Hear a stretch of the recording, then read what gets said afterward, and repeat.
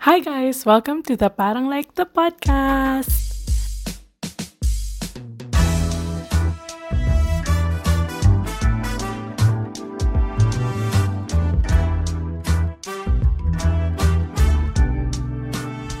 Hello everyone, welcome to the first episode of this podcast. I'm so excited. Yes, sa lahat ng nakikinig ngayon, thank you guys for listening. For sure, mga kaibigan ko lang naman yung makikinig.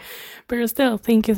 Kasi this is gonna be my first ever episode for the longest time. Sinabi ko na ba yun? Hindi ko matandaan yung mga huli kong sinabi kasi to be honest, medyo kinakabahan ako. Hindi ko alam kung bakit. Ako lang naman mag-isang nagsasalita dito sa loob ng kwarto ko.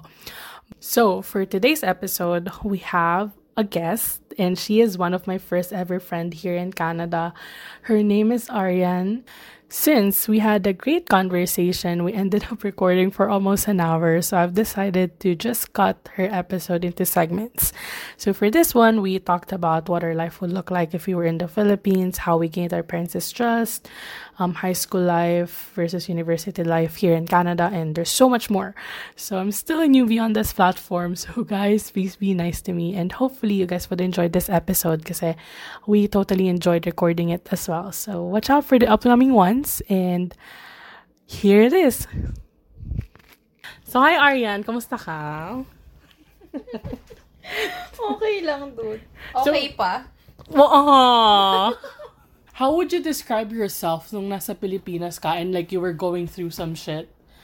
Do you think like you would be this? I mean, obviously you're gonna change, but like, have you ever imagined yourself like kung nasa Pilipinas ka ngayon? Like, I know we have this conversation a lot. Like, kung nasa Pilipinas ka ngayon, like, what would you possibly be doing? Ganun.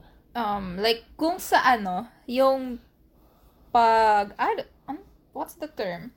Pag-deal with, sa, like yon like may problema, inom, ganon. Yeah.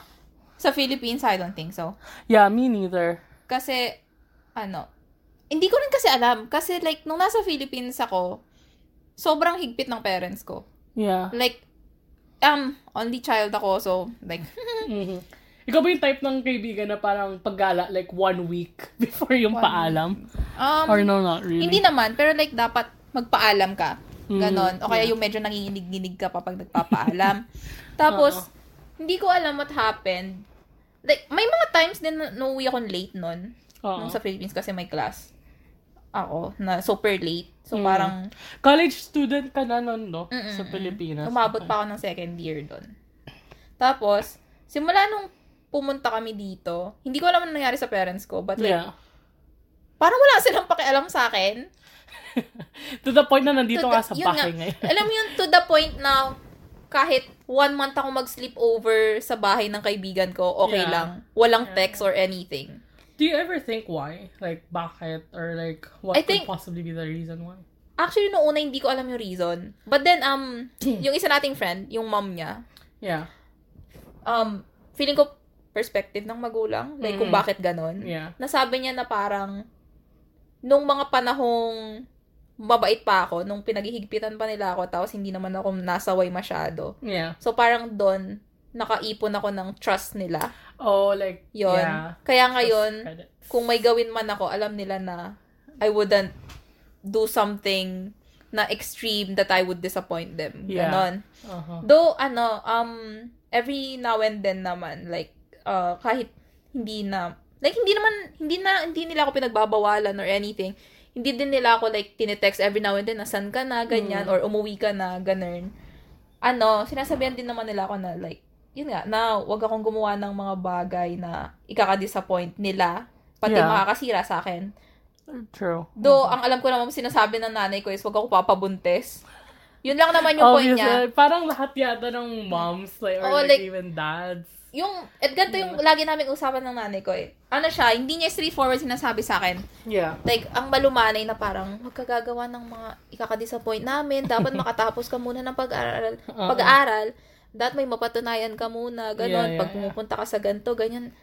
Diniretso ko siya, syempre, so, in-expect ko ba makikipag-tsuktsakan ako kung saan-saan, sabi kong ganon. You didn't raise a pok-pok, mom. Yun, tapos gusto ba niyang i-twist yung words ko na parang kung saan-saan. So, ibig sabihin, kung asa right place ka, gagawin mo. Ginanon pa niya ako one time. And I was like, no, that's not what I mean. Like, don't twist my words. Like, alam mo naman na I wouldn't do it. And also, I wouldn't do it. Exactly, yeah. Like, we have our own pok-pok levels. Yeah, I have life, but oh my gosh, my pok-pok levels. But let's not go there. Let's not go. It's a yeah. So, parang, ayun nga, sa tingin mo, like, nung time na pinaghihigpitan ka sa Pilipinas, like, was there a time na parang, fuck this, ayoko na. Like, parang... May ganong time, lalo na nung nagka-jowa ako. Yeah. Which is sobrang against sila nun. Like, umabot din kami sa point na, pinaglakan nila ako ng gate. Paano hindi ako makalabas? Sorry, side kwento. May ka na, nilalakan siya palagi ng gate. Palagi. Alam mo yung mga gabi na, mga siguro 10 p.m. ganun, makakarinig ka na sigaw sa labas na, buksan niyo tong pinto, napapaligiran na kayo. Anyway, side check ka lang yun. Nakakamiss ang Pilipinas. Sobra. Tapos, ayun, yun yung pinaka-extreme na ginawa ko. O, diba? Pangkulumbarium nga yata talaga ako. Nagjowa ka? Oo, yung nagjowa ko, yun yung pinaka-extreme na nagawa ko. Yeah. Kasi like, that's totally different with my parents. Kasi parang, sila talaga super open nila na kahit anong, simple things, talagang pinapayagan kami. Even like, bigger gala, talagang chill lang sila. And that's like, I think, for me, like, it's way scarier na parang gabi yung tiwala ng parents mo sa'yo kagad. Because it's like, once you break it, like, my mom would always remind me nga na parang, mag-ingat ka sa mga desisyon mo. Like, you have to be smart about it. Dahil once na nasira ko yung trust ng parents ko, especially my dad, kasi yung dad ko medyo strict talaga siya. Like, she always tells me na parang, may hirapan ka na mabalik yun. So, like, it's always been instilled sa akin na, every decision that I make, am I gonna make my parents proud about it? Like, obviously, not every decision I made na parang ganun talaga. Pero parang, is it gonna ruin me? Is it gonna ruin a future? Parang ganun. Like, so yeah, I guess being responsible is one thing. Yeah. Kasi parang, alam mo yun. Yung like, fear din siguro na makadisappoint ka ng mga taong sobrang nagbigay ng tiwala sa'yo. Exactly. Pati yung sarili mo mismo, True. And also, like, I feel like nung nag-move tayo dito, let's just say, like, individually as a family, parang, would you say na parang it kind of even heightened that pressure?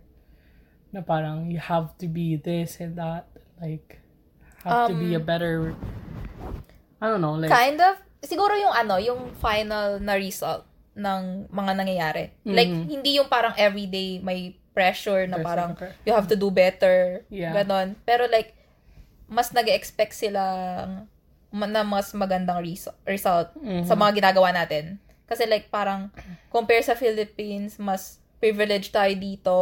Like, mas madali yung buhay, yata. Quote-unquote, though. Yeah. Because that's like a big misconception from for people na nasa Pilipinas. Which, yun yung parang hindi rin nila makita kahit andito sila kasama natin. Like what do you mean? Yung parents natin. Na parang, mas madali yung buhay dito. Ganon. Yeah. Like, parang, mas binibigay na lang sa atin yung mga bagay-bagay. Something like that. Pero parang mas nag-expect pa rin sila from us. Kahit na alam nila, sila mismo na hindi ganun kadali dito. But as a university student, let me say, for some reason, it's like way harder here. I've never experienced like college life in the Philippines. Sabi nila, daming sanga-sanga kwento natin, like, but like... Sabi nila, dude, nung asa Pilipinas ako, like, pag-asa, like, US, Canada, ganun. Like, andali. Yeah, that's what nung high school, nung high school. Yeah. Para, for me, nung asa high school tayo. Yeah, kasi I took this like big, kasi before you graduate high school, dito talaga may big exam siya for math and English. Oh, yeah. I remembered, I never even reviewed for my English test. Indeed. Dude, the night before, ang tawag dito ng English exam ko, gumagala lang ako with my parents. Yeah, me too. Like, parang, math nag-review ako kasi like, obviously, tanga-tanga ako doon. And it's math. And it's not even math. It's, algebra ba? Algebra, trigonometry, everything actually. Ano siya, diba? Pre-cal? Yeah, pre-cal test siya. So, Yun talaga nag-review ako. But yung English, it was chill. Like, talagang di ako... At saka kasi doon, English siya. So, you wouldn't really like expect. Though, yung mismong, But some people actually like do practice, right? Teacher kasi, it's like, parang hindi naman niya sinabing mag-review ka. Yeah, exactly. It's more like, dapat sanay ka nang magsulat. But if you don't pass that, you don't graduate high school. Ganun siya ka-big deal na test. So, ayun. Yeah. Tsaka may grade din na hinahabol. Yeah. Actually, na-shock ako doon sa grade ko doon. Medyo mataas siya compare sa in-expect ko. Gusto ko pinag-usapan na gano'n. Huwag natin i-bring up yung grades. Yun. So, ayun nga. Like, nung sorry. Teka. Nasokot ako sa grades. Sabi ko, pupunta ba tayo sa grades? Sige. We all both know how we fuck up. Ayun. Yun nga, nung asa Philippines, parang ang dali lang, gano'n. Yeah. Parang mas madali yung pag-aaral sa ibang bansa, gano'n. Yeah. Nung high school, I could say na oo. Kasi sobrang daming free time nun, dude. Yeah. Lalo na, siguro, based sa mga nakita ko sa mga younger pinsan ko, like grade school, gano'n. Dito sa Canada. Yeah, when you ask them, like, what did you guys do at school? Sabihin lang nila, naglaro kami. Yeah, and like, we watch a movie. Yun, gano'n. Ganun yung mga activities nila. Then, nung high school, siguro, syempre, may mga activities na medyo mahirap, gano'n. Pero madali pa rin siya for me. Yeah. Siguro, nasanay na rin sa Philippines na madami kayong ginagawa, gano'n. Yeah. But then, pumasok tayo sa university. Tell me all about it. I'm like, I don't know what happened. Everything fell apart. Grabe. Kasi, okay. Oh my gosh. Okay. Let me just start. Sorry, balik tayo sa high school. Ang high school dito, guys, 4 courses? Yeah. How many courses do we have every semester? 4. And it's also semestral dito, even high school, right? Sa atin kasi tuloy-tuloy siya. And you have 8, 9 like subjects per in a day. And here, we have like the same amount of time, like 8:45, something. Hindi, mas late tayo pumasok dito, no? Tapos mas maagang umuwi. Same. Sa amin. 8:45 yung pasok. 8:30. I mean, 3:30, 3:30, yeah. 3:30, yeah. But we only have like 2 courses in the morning, break. And then 2 courses again. Yeah. Depende pa yun kung like, kung may spare time ka pa. Yeah. So, like, when you go... Sorry kung naririnig yun dyan ko.